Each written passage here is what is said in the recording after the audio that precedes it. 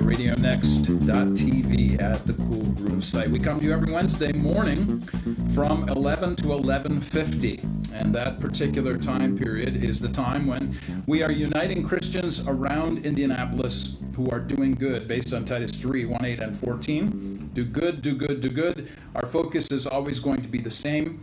And our focus is a three-prong. We cross three bridges, actually, at Comenius. The first bridge is into college. I do work with IUPUI students there. I meet with Christians and non-Christians who want to ask questions about their classes, about their disciplines, about their careers, about their futures. Looking forward to actually having a long conversation yet today. I've got one scheduled with one student who goes to McKinney Law School. Thanks ever so much for joining us, everybody. I'm trying to wave to everybody as we go. Thanks for your time with us today. The second bridge that we cross is into communities, which is what we're doing actually right now on the radio. Glad to do this. Communities in and around Indianapolis, which are doing good, Christian communities, and we're glad for that.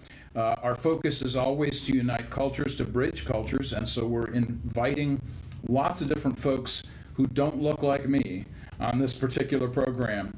This month, of course, is Women's History Month, and so 3 out of 4 of our guests are women who are going to tell us a little bit about their heroes and about their commitment to Women's History Month.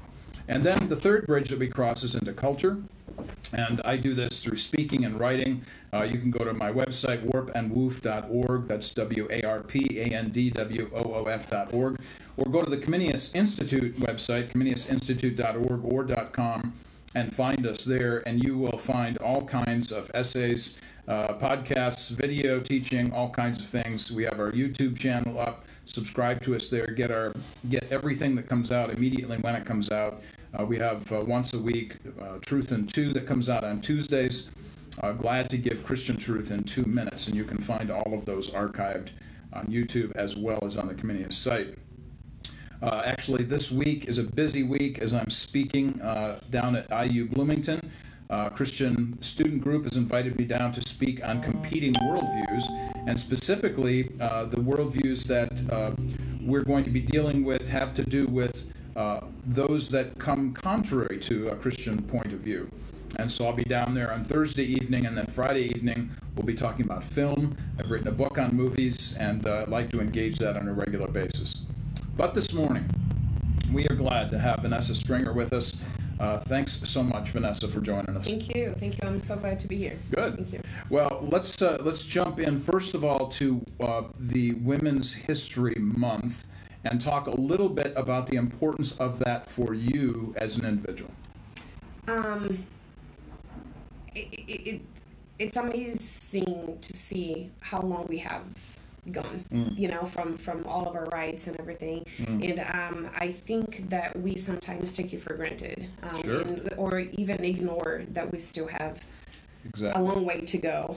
So I'm excited to just celebrate all of the women that have been doing amazing things in our community and making a difference in the world. How, if I were to ask you if you had a hero or a heroine, who might that be? I inspire myself in so many people that I have around. I just like to keep it realistic.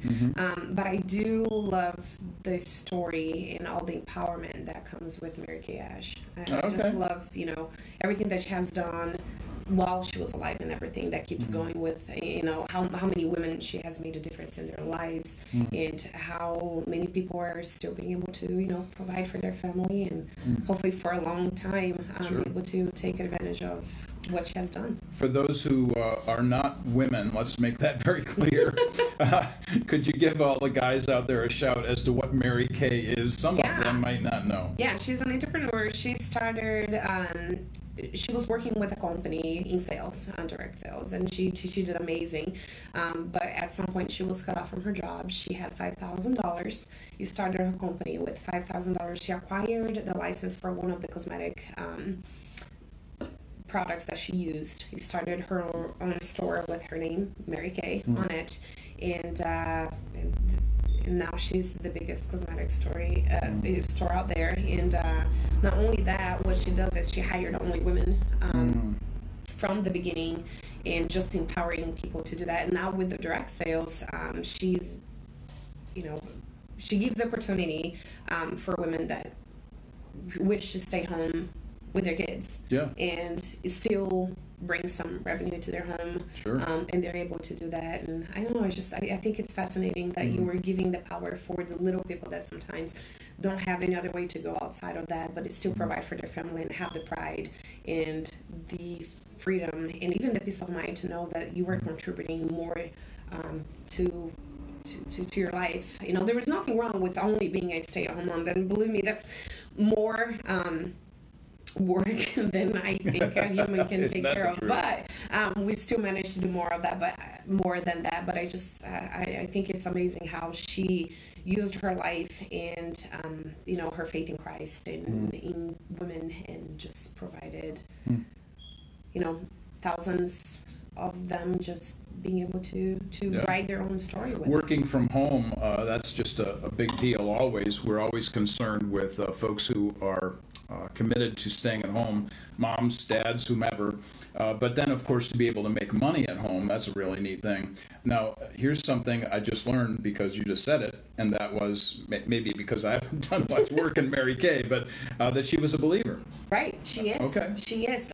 Actually, Truth at Work conference, I believe, last year, had someone that actually worked with her. Okay. In the beginning, just talk about how much she empowered, and that's all she believed. And actually, Nice. one of her favorite Bible verses is mine too, which is Philippians 4:13, and that's what she always used to to empower people to go after what they have always dreamed of. That's great. These are fantastic words, and certainly someone from history, such as Mary Kay, continues to have an impact on culture even today. Right. And that's an important issue. We think about this, I think about this all the time in terms of what I refer to as next-gen leadership. We're always thinking about the next generation of people who are going to take our place and beyond us and our responsibility to them. Talk just for a moment about that, and the necessity of that, of actually succession planning, or thinking about the future in that way as it relates to getting folks ready for what they will do in the future. I have a different intaking sometimes on how to go about that, because I feel like with my kids, for example, we just try to make them good human beings. Everything else will go after that. So respect above anything. What you believe, obviously you can fight for it, but if you don't respect other people's right to do the same, you're not going to get anything accomplished, and you're not going to let them do that either. So I think that if we just empower people to do what they want, but always keeping in mind respect, I think that goes a long way. I am a millennial, although I am on the very, beginning part of it, so almost not one. It is crazy to see where, how life was about 10 or 15 years ago. And it's crazy to imagine what that could be in 10 or 15 years ago with from now with technology and things constantly changing, and even the mindset that we have. What I told Darren, I know that millennials get like a real, Darren is my husband, by the way. We talk a lot. We work together, so we're always talking. But one of the things that I told him is like millennials get really, a bad reputation sometimes for what they do. But I feel like we have a really good mindset on building a better future and just, laying the path for people to be able to chase what they want and what they dream and go more for that. So every generation adds to the next, whether positive or negative in that sense of things. And I think you're right about millennials getting a bad rap. This is certainly true. I see it and hear it all the time from older Christians. So my focus is always the same, that my responsibility is to build as best I can for the next generation. Right. So as to get them ready for this. And then realizing that they bring a whole new vision and view of lots of different things that I've never even thought about before. But I celebrate those because that's going to add to the future for when they plan for the next generation. That's evolution. You in any you look throughout history, there's always good and bad in anything that happens. And obviously, millennials have their downsides too, but I think that they do have a lot of strength. And nowadays, it's really easy for you to point out the finger what's going on wrong, but it's not so much to just celebrate the things that are going right. And I think that, the going right thing is one thing that I try to teach my kids, is to celebrate more of the good, and then you just come to peace with the bad and keep going with it. Yeah, exactly. I'm not sure if anybody has thought about this lately, but that famous old line that if you don't have anything good to say, don't say anything at all. Exactly. It would seem like everybody out there that's listening to us right now should pay attention to that line. If you don't have anything good to say, don't say anything at all. But let's come back to the issue of your business. And you mentioned that you and your husband work together. Yep. Tell us about your business. Tell us about what you do and why that's so important. We have our own independent insurance agency.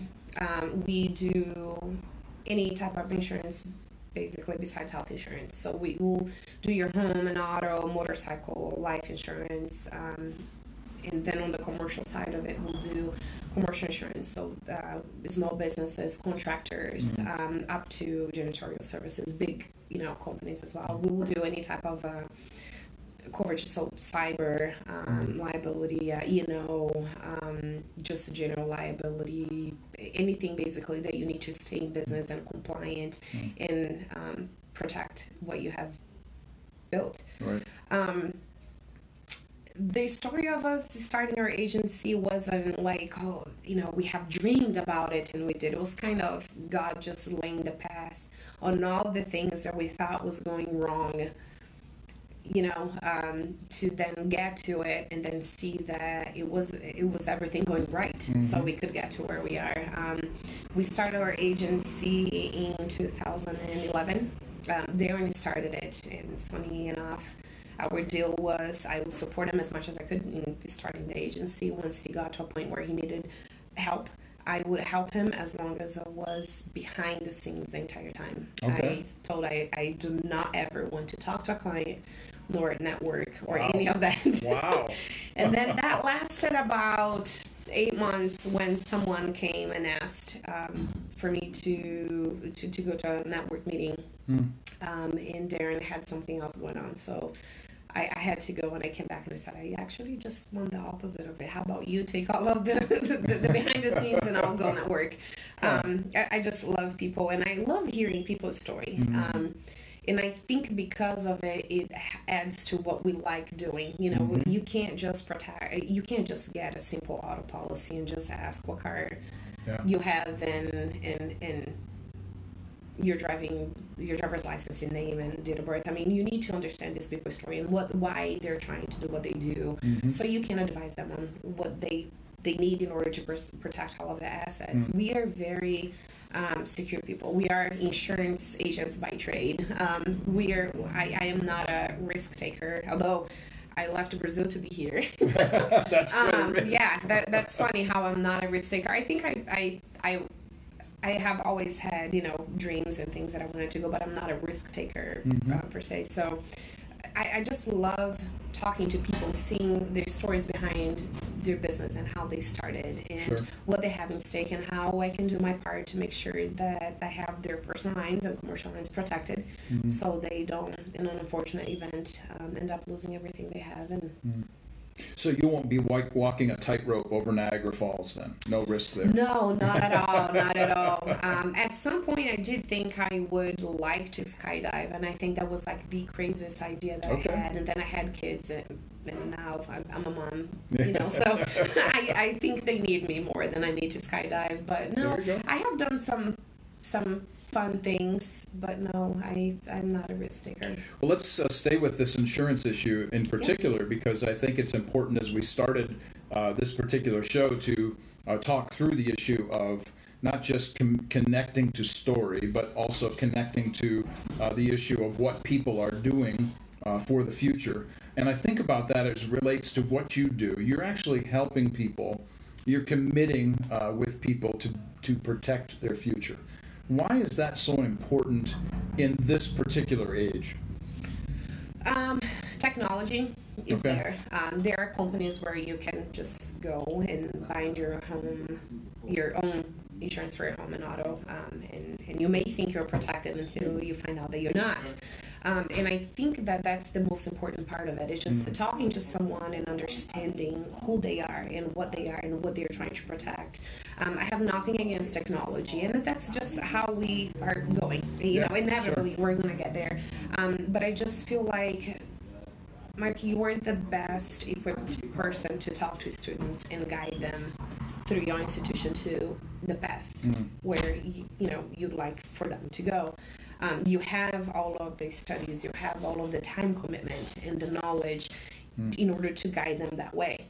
If I ask you to draw the best policy to cover your business and your personal lines, and then just look at business around there, and just, that's probably not your best suit, because you have not put so much thought and exactly into that. Right.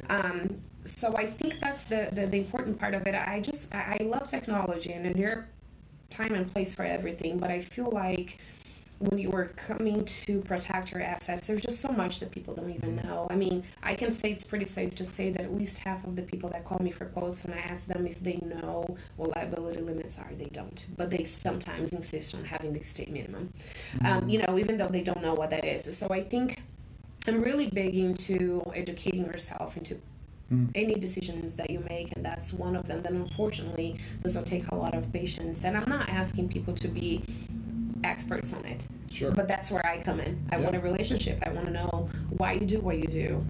What would you like to protect? What is your biggest nightmare? Personal lines, why? So, how's burning down? Is that your biggest fear? Or what can completely put your family relationship at stake? Financially, if something happens. And the same thing with the commercial. So I think that's why I add value.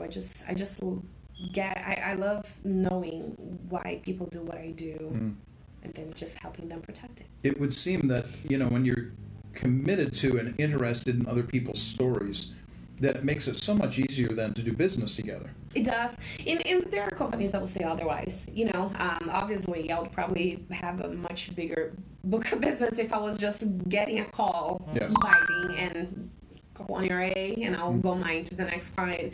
But that was never our intention, and that was the main reason why we're independent, because we don't see anybody that calls us as just a quote or a client, someone that will come and bind a policy with us. We really take serious the thought that they, first of all, they're committing. They're putting all of their assets in our hands to be able to do that for them. They are more than just a policy. They are people that need to be protected, and getting to know them is the best way to make sure we give them everything they need. Well, speaking of stories, I think it's kind of important for you to tell us about your story. So obviously, for anybody listening or watching or catching us up on the podcast later on, you have an obvious accent. I don't. It's funny because I went to college to be a translator, and one of the things that they said is, and obviously they weren't talking about, a different language. They were just talking about, how here you hear someone from New York and you almost immediately can say, oh, they're from New York. But the funny thing is, for them, they don't have an accent. Everybody else does, but they don't. Yes. So that's the funny thing I always say. Everybody says, oh, you have an accent. Like, no, I don't. You do. You have an American accent. I don't. I just got schooled, everybody. I'm just, I'm joking. Good. But it's funny. But no, I do. And I have always, that was one of the reason why I came to America, was to learn English and be better at it. And well, let's start with the translation issue, because I don't think I've heard that bit before. You and I have seen each other numerous times and had some great conversations in the past, but I don't recall that you went to school to become a translator.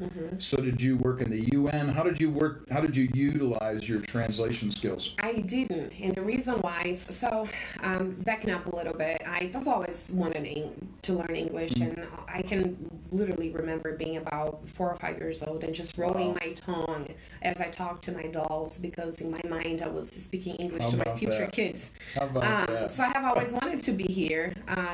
My parents always supported in me in learning it, because I knew that career-wise, that's one thing that I absolutely had to learn. So I went to school, studied there about 2.5 years when it came age for me to pick what I wanted to do in college.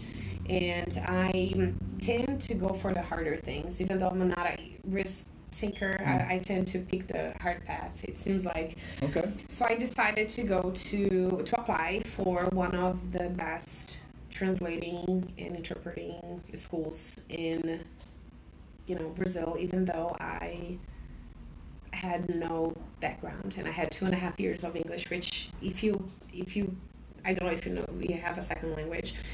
So just so you have an idea, if you are learning Spanish in Brazil, you're going to go to school for about 6 months, a year, and you're fluent, because Portuguese and Spanish is so close. If you're going to learn German, it's about 14 years, because that's the difference. Wow. And English is about 7.5. So I did 2.5, and I thought I could. So I signed up for it, and I talked to people that had gone to that university, and they a couple of them left because they thought it was not something feasible. Sure. But I did pass, and I did go. Out of 100 and something people in my class, it was me and 2 others that had never been abroad. So did the first year well, second year well, but it just came to a point, and meanwhile I was teaching English at a school too, and meanwhile it just got to a point where I thought that what I was giving my students wasn't enough. I was giving them knowledge that they could acquire just by reading a book or going online, or anybody could give them what I was giving. And as far as the translating part of it, I had never had bacon and eggs for breakfast. I didn't know what a snow was besides just looking at a picture. And I love reading, and when you get a good book, you can sense everything that the author is telling you. And I just felt like it was a lot of responsibility to translate something that I didn't know what it was. So I came home, and I told my parents I would stop at in the middle of so I had gone for 2.5 years, and I was going to stop, come to America, be an American for a year, and then come back to finish. And 11 years later, I'm still here. Wow. I think that's going to have to be the second half of our program here. We're going to take a one-song break here in just a second, but when we come back, we're going to continue conversation with Vanessa Stringer and the way that she actually got here to the U.S. and this fascinating story about language and translation. You're listening to Warp and Woof Radio, RadioNext.TV at the Cool Groove site. Come to you every Wednesday morning from 11 to 11:50. Glad to interview folks from around Indianapolis, Christians who are doing good. One song break. We'll be right back. Facebook Live, we are still here. And you continue with us. And this thing will be archived later on. So if you wanted to catch up or connect in other ways, that would be great. So the whole translation thing. That's really fascinating. I love languages. Okay. And it's just so funny how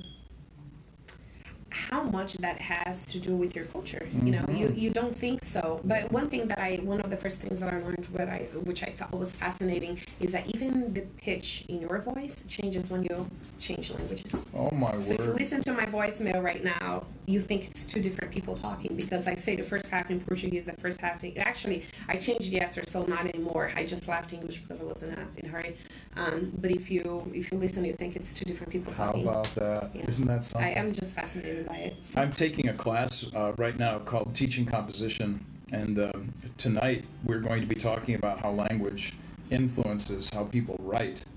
So not only am I going to tell them about you today and about the radio show, but I'm also going to ask you about that from your vantage point. Right. How has language shifted, changed, morphed, whatever you want to say, how you write? A lot. Well, it has changed a lot, just because even lack of some words in Brazil just simply don't translate. One of it's hard to explain even to my kids now, because they are both bilingual, and sometimes we'll get to that thing of I'll tell them something in Portuguese, they'll turn around and say something in English, and then they'll look at me and say like, well, that was the same thing but different ways. And so they're kind of picking up that you can say the same thing but in different ways because there is no translation. So one word that's really, in Brazil, if you talk to any person that is learning how to speak English, they'll say saudade. So saudade is I miss you, but it's not that just I miss you, meaning I miss going to something. Is that almost that that has that sad but still fuzzy feeling, longing. I told my daughter there were 3 words that she could combine, and I said, and the feeling of those 3 is what saudade is. Have you ever worked with Zareta Monroy, Language Solutions?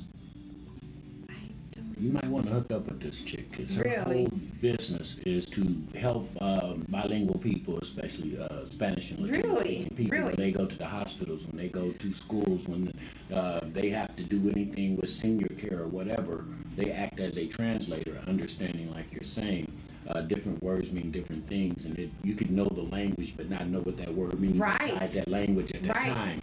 And so that's what her business is making that bridge. So Language Solutions is the name of it. And she's actually been on the show a few times. That's she's awesome. Going to be part of, matter of fact, going to be part of what I'm doing when we move, because that's going to be one of the things, communication. Right. We're not hearing each other. We can't talk to each other. No. That's great, man. Oh, that's really cool. This is, by the way, this is our fantastic producer, Harold H.B. Bell, that you just heard.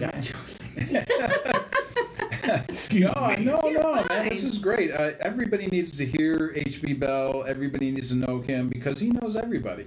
I'm just always amazed at him. He will have a guest in and he'll say, well, do you know so-and-so? And somebody will say, no, I've never heard of that. And, he's the connector, man. He is always the connector. Making connections. Yeah. That's true. That's love it.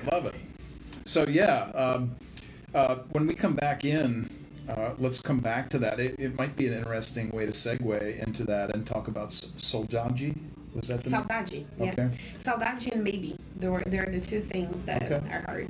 All right, so we'll come back in on that and just discuss the issue of language and how difficult that is, and then maybe ask you some other questions about not only that shift in the tone of voice, right, but also in the writing thing, because we didn't quite get everything there. But tonight I'll be having this class. It'd be fantastic just to talk about you and just to at least mention that. Well, if you want to, I can give you a couple of things to get them thinking and see. Sure, that'd be great. Actually, I'm curious now. We need to look at the definition of saudade. And we are back. Warp and Woof Radio, RadioNext.tv at the Cool Groove site. Come to you every Wednesday from 11 to 11:50, introducing folks from around Indianapolis, Christians who are doing good, Titus 3, 1:8, and 14. We're glad to have today with us Vanessa Stringer, and thankful so much for her life and testimony and the story that she brings. And just before we went to break, we were talking about issues of story, and we were talking about coming from Sao Paulo and Brazil and so on. And we kind of got invested a little bit in this connection as it relates to language and how language shifts not only how we speak, how we write, how we think, all of those kinds of things. So we're going to come back in now on the second part of our hour and ask Vanessa to extend that, to kind of explicate that out a little bit further and give us a sense of how does language shift. And then we'll talk about how that makes a difference in how we think and then how we write. But you were just talking on Facebook Live about a couple of words. Tell us about those words again, and then specifically about how difficult it is to translate them and why that matters. Right. So the first word is, there is just simply no translation for the word, is saudade, which is when you miss someone or you miss something. Like I have saudades of my family back in Brazil, but when you say just miss, the feeling that comes with it is not the same. And maybe because I'm not from here, but I probably not, because this is even stuff that my professors in college would tell us. Like that's just not something you can translate. So saudade has more of that, it's that sadness, like nostalgic feeling about something. And I was always fascinated when, because when you look at somebody's, another language, like how can you get a away with not knowing what saudade is. Yeah. And that is such a, sad, good, fuzzy feeling. Everybody should have it. And another thing is things that you were talking about, how does it change in my writing? And for example, in Brazil, if you were talking in a conference, the right thing to do is to say that you are sure. You have to portray as, this is the truth. This is what it is. This is how it goes. Otherwise, you pass along the feeling that you don't know what you're talking about. Okay. And one of the first things in speaking that we learn in college is the opposite in here. Because if you were sure about something, then you're leaving the feeling that the person's too full of themselves. Or, so you always have to leave that this is what has been said. Yes. This is what has been, researched, but you never say, this is what I have found. This is what is the truth about it. So that's one thing that changes. And even the word maybe is one thing in the beginning that threw me off a bit, because maybe in Brazil, if I tell you, do you want to grab lunch? And you say, well, maybe. It's usually a maybe, probably not going to happen. Okay. And the maybe in Brazil is, it's probably going to happen. Okay. So for all of you guys out there that think that Google Translate's the best thing out there, it is, but there's so much more to the word, and just a sentence than what you can capture just by the simple words. Sure. There's just so much more meaning. There are things that when you put them together, they have a different meaning than just them separated. So I can stay here all day long talking about it. I love it. I love it. Well, your love of language is pretty clear. I was just thinking as you were talking about, is it saudade? Saudade. Yeah, it's Saudades. So the word that comes to mind when I think of this is actually a German word. We were just talking about German, and there's a word in German called Sehnsucht, and Sehnsucht means longing or desire, something that you miss. Right. Or that you long for, you wish for, that you had, or had back again. So, there are these cross currents of ideas that run through languages, even though the language itself may be very difficult for us to translate into somebody else's thought processes. Right. So tell us a little bit about your voicemail. This voicemail bit really got me just a moment ago. So tell everybody on the podcast and listening live about that specific issue, about what happens to your voice when you speak in a different language. So one of the first classes we had in college was just talking about the difference. What happens in your body, in your mind, in your train of thought, and how does it lead you to act differently in a different language. And what was found is that the pitch in your voice changes when you change languages. So it's funny because my husband pointed out that to me a couple times, because I have my voicemail set up for the first part in Portuguese and the second part in English, and they sound like two different people just because that's fascinating. Yeah. I don't remember why that happens. I remember there was a very scientific, explanation for why that happened. But well, let's take this just a step further. Let's talk about the issue of language and culture. Right. And how important is it? Maybe, I think we probably all assume that it's important to learn somebody else's language if we really want to understand their culture. But let's talk about navigating cultural differences in our language and why that's so important, at least to have a sense of generosity towards somebody else's language. Take that wherever you'd like to go. Right. Well, I think that, language is pretty much understanding where someone comes from. So before, for example, my husband and I decided that we wanted to take a step, further and get engaged and married, I made sure to take him back to Brazil because I needed to, who he has in here is the consequence of something that happened in Brazil. And your husband is from, just so everybody knows? Fort Wayne, Indiana. Okay, so as American as it can be. Us Americans. But it was just important for him to know because he was going to have to deal with the consequences of, and I think that was going to give him a much bigger understanding of why I am the way I am, and also know that his kids would be, both American and Brazilian. So Yes. he needed to know what that really meant.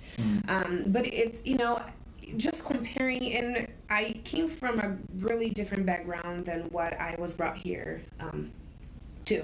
Okay. I was in a very poor side of life Okay. before coming in here. Have always had food.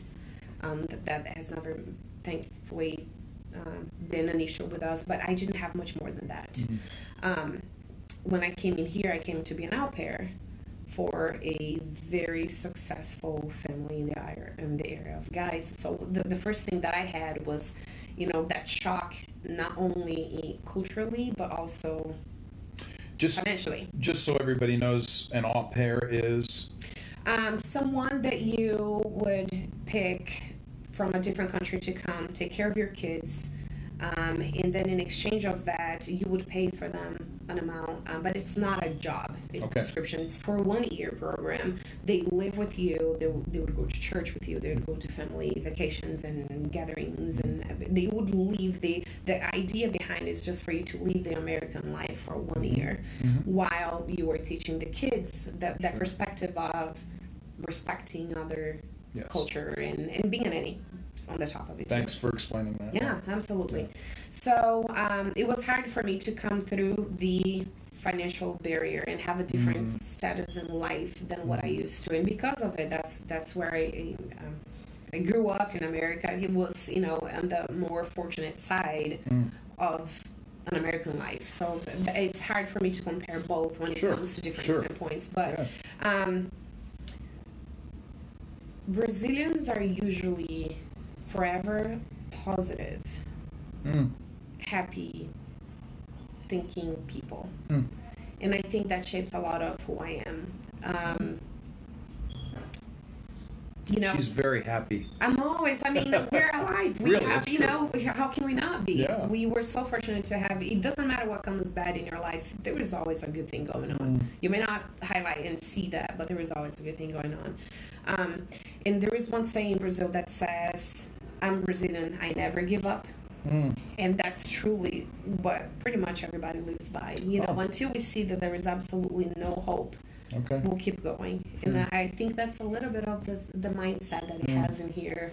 I don't know. I'm still learning. And especially now raising kids, I have to be more aware of what the differences are, so it doesn't come across when I'm trying to explain them as the good and the bad in either of the culture. Is just the difference. So it's not the good and bad, it's just the difference. It's interesting that you mentioned that. Actually, I'm going to be speaking at IU tomorrow night, and one of the things that I'm going to highlight is this very idea that I don't think Christianity is better. I think it's very different. Right. And when you think of something as distinctive, that it stands out, then maybe you ought to look at it a little closer to make sure. The exclusivity of the Christian message is one that's pretty clear when you start listening to what Jesus has to say about not only life, but about himself. That's an important idea, but beyond that, to suggest this baseline idea that there are very distinct differences in culture, and we need to pay attention to what those might be, and as you suggested earlier, to give respect to people for who they are and where they live and where they've come from.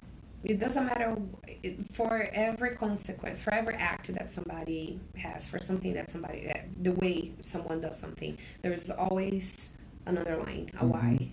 And in my case, I feel like a lot of what I have done, and I had to change a lot of who I was to fit into what is expected in here. But I love it, so I'm looking forward to the difference, and I think that's the difference. I am always looking forward to having something different, just so I can have knowledge. You can't talk about a topic that you don't try to know both sides, because otherwise you're just giving a one-sided opinion, which probably won't really get you anywhere. Boy, I need to have you into my class. We're actually doing this paper right now called Be Insightful, where they have to do research about what it is that whatever they want to be insightful about, but they have to gain different points of view. And it's very unusual, quite frankly, to hear somebody say it's really important to get other people's perspectives and points of view. You would think that that'd be pretty obvious, right? But in our culture, it's not. We're not, and I think right now is even valued even more. This is who you are, and this is who they are, yes. and they are whoever they want. But there was always a reason for it. I think I have this positive thinking. You know, every time something goes wrong with work or in life, I'm usually looking at my husband and saying, yesterday, perfect example. My friend grabbed my attention the day before and said, and she just sent me a text and said, I'll meet you at the YMCA at 5:40 a.m. And I said, okay, go to the YMCA at 5:40 a.m. So I did. It felt great. On the way back, I said, I'm going to fill my car with the gas. I'm going to clean it. Before I get home to even wake my kids up to go to school, I already started my day and succeeded in a few things, you know. So I was feeling so good. And then I went to turn my car on and it wouldn't start. So I turned it off to pump, and then when I turned it back on, it wouldn't start. So I told my husband, you need to come rescue me. And I texted my friend that had gone to the gym with me, and I said, well, now I'm stuck at a gas station because my car won't start. She was like, I'm so sorry that happened to you. And then I said, honestly, I am, but I'm actually glad that I took what probably will be the worst part of my day right this early, so I can live on knowing that it can only get better. And she started laughing. She said, it's perfectly sums what, you know, how you see life. So there, honestly, God has a plan, and it doesn't matter if you understand where you're going or not. You know, you have to trust. My mom always said that when you finish praying, you say amen, and that means be done. You know, amen to what God has planned to you. To have confidence in what's going to happen. To have confidence. So if something is bad happening, you are either learning from it that's going to take you to a different place, or you are not where you should be. So be thankful for that. The providence of God, that He personally plans and oversees all events. It's difficult to live with sometimes, quite frankly, if we could all be honest with ourselves, you know, that it's important to say that. But at the same time, to hear your perspective about this is how you approach life, that's a powerful statement. Let's take this to just one more idea here about language, and specifically culture, and more specifically writing. So we've talked a little bit about how we hear people and how we actually speak, and maybe some of why it's important to be culturally attuned to other perspectives. But I'm really interested in, because I don't think I got an opportunity to have you answer this question earlier. I'm interested in answering the question, how does a different language, or learning a different language, or understanding that languages are different, make a difference in how you write things? So physically writing. So with the experience between English and Portuguese, one thing that we were talking last week with my other Brazilian friends in here is just the thought that you have to have even when deciding how you are going to write things. So for example, verbal tenses. And I know that a lot of... Verb tenses. Thank you. Verb tenses. The difference between, for example, the past and the past perfect, the future and the future perfect, and how you have to have a clear understanding on what is important so you can decide in how to write that. Yes. And it may not be a big effort for you that grew up with the already embedded idea of when you choose what. Yes. And it goes further than just when it happened. It's what is, you know, if you're doing past between, at least that's how I learned, the difference between past and past perfect. What does it matter? What matters most? What happened over the time? If it's the time, then you are on past. If it's what happened, then you're on past perfect. So even that thing, I think, has made a huge difference on how I write, and also being very conscious that what you have to truly be on a different language mindset when you're writing. Because if I'm trying to write in English with the concepts and the feelings and everything that is attached to Portuguese, I'm not going to be as fluent. And I think that's the biggest difference. And it's hard. But nowadays, because I work in here and most of my life, you know, is in English, I have a harder time writing in Portuguese than I am in English. How about that? So when you transition, it changes. Oh, goodness, yeah. I was invited to do a translation section. It was an interpreting session, not a translating, interpreting session. And in halfway, I had to kind of write down things to help.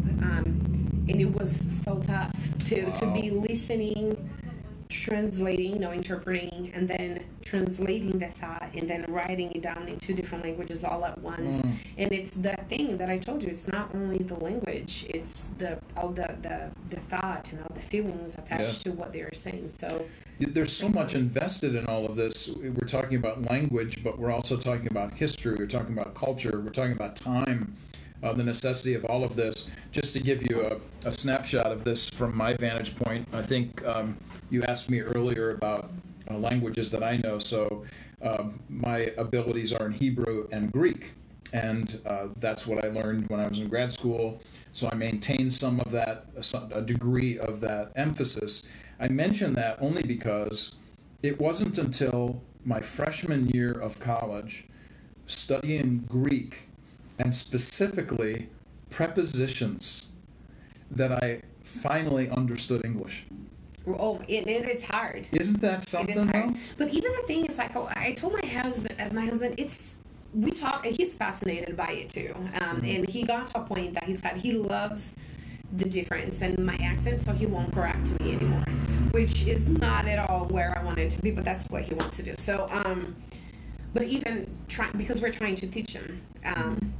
He doesn't know a whole lot, and obviously my daughter I'm amazed how good she is in both. I mean, she has the both of that embedded from such an early right age. And she is how old? She's 6 years old. See, that just goes to show when language is best learned. Right. 2 years ago, my parents came in here. Darren and I had a vacation, and bottom line, they were just my parents and Danny and Tony, my son.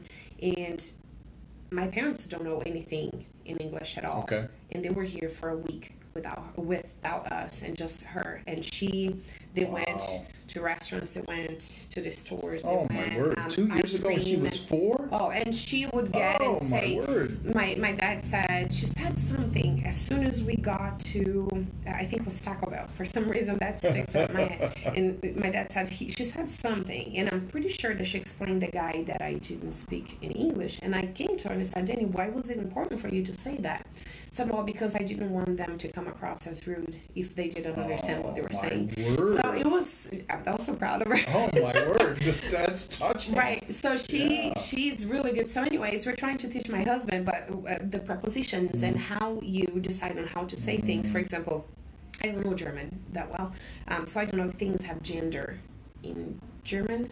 I'm not sure either. I just know certain words. So, for example, table. Table in Brazil is feminine. Okay. So it's a mesa. Okay. Sun is o sol. So even knowing, because my husband never understands, a table is a table. There is no feminine and masculine. Gender is not a thing. It's just a table. But in Brazil, everything has a gender. The street is female. Yes. And that is how you put all your prepositions and how you even agree on the verb tenses as well. So it's really more complex than what it is in English. And that's really true in Greek, more specifically even than Hebrew, but you're right about the verb tenses. I'm having flashbacks to pluperfect and things like these kinds of concepts coming out of other languages, but the imperative of this, I'm struck though by the fact that it's more difficult for you to go backwards, to learn to communicate in the language that you were fluent in growing up, more difficult now to go back to it. So let's talk for a moment, because I think everybody needs to hear something to this idea. How difficult is it, and maybe speak to the cultural impact of understanding why it is hard for people to go back in their thinking, and why it's still important for them to go back in their thinking? Right. So there are two different ways to see it. I always said that God has a reason why I was obviously born in Brazil, but I sometimes joke that I am a American person just built into Brazilian parts. I I have always belonged here. I don't know why, but I have always had that feeling. So when I came in here, and even because of why I came, my idea was to go back and be a translator and interpreter. So it was extremely important for me to live as intensely as I could in here. Intentionally? Yeah, to live intentionally too, yeah. because I needed to learn all of those things because that was, there was no time to waste. So I think I made an extra effort to become American. So, the way I did things, the way I answered things, the way I planned things was always on the more American way, because that in my idea, I had 1-2 years max to learn as much as I could to come back. And then with doing that, I realized that I'm leaving here. I'm grateful for what I have in here. The least that I can do is do more of what you do, so I can mix. Yes. And then in doing that, I am creating relationships. And then on those relationships that I'm creating, I am understanding for who it makes a difference, where I'm from or not. Yes. There are some people that are extremely curious and they want to know, and that makes a difference. And then with those people, I'm going to discuss the differences and everything else. There are other people that just don't care. They don't care. And with those people, I just don't have a need nor almost a chance on discussing those things. So I think it's important for me to know where I am from, and even just stay humble. And I don't have a whole lot here, that's not at all, but comparing my lifestyle and my life and the opportunities I have in here with what I could have had in Brazil, they're light and day difference. And I really, truly think that God has a plan. Our family has something to accomplish with the relationship between Brazil and America. And so I bring my kids to Brazil. That's fantastic. Often so they can know where they come from. Absolutely. Yeah. This has been a fascinating discussion. Honestly, I just looked at my watch and realized we are out of time. Oh, goodness. I like talking. It's great. Absolutely fantastic. Polly Riddell, who was our Chief Connections Officer for Comenius, thanks so much for setting this up, Polly, with Vanessa. It's been really great. Of course, you told us that this would be an awesome interview, and of course it has been. Thanks to Josh Collingwood, who is setting up all the tech behind the scenes, the things that make us look good on social media. We're grateful for that. And of course, our wonderful producer, HB Bell, who sits across from us, takes care of all the background stuff. Been doing this for a long, long time. Anybody who wants to know anybody in Indy needs to see HB. We're grateful for all of those folks. Thanks so much, Vanessa, for being with us today. Thank you. Yeah, we're grateful. We're going to come back again next week, Wednesday from 11 to 11:50. We'll be Facebook Live, Radio Live, as well as the podcast. We'll put this podcast up later on. This is going to be very intriguing. In fact, so much so that I'm going to push it out to some of my IUPUI students as well as my colleagues there because they need to hear some of the things you had to say. This has been a great interview today. We need to have you back. We need to continue this conversation. Absolutely. Anytime. And thanks so much, everybody. Facebook Live, everybody on the radio, we're grateful. We'll see you again next week.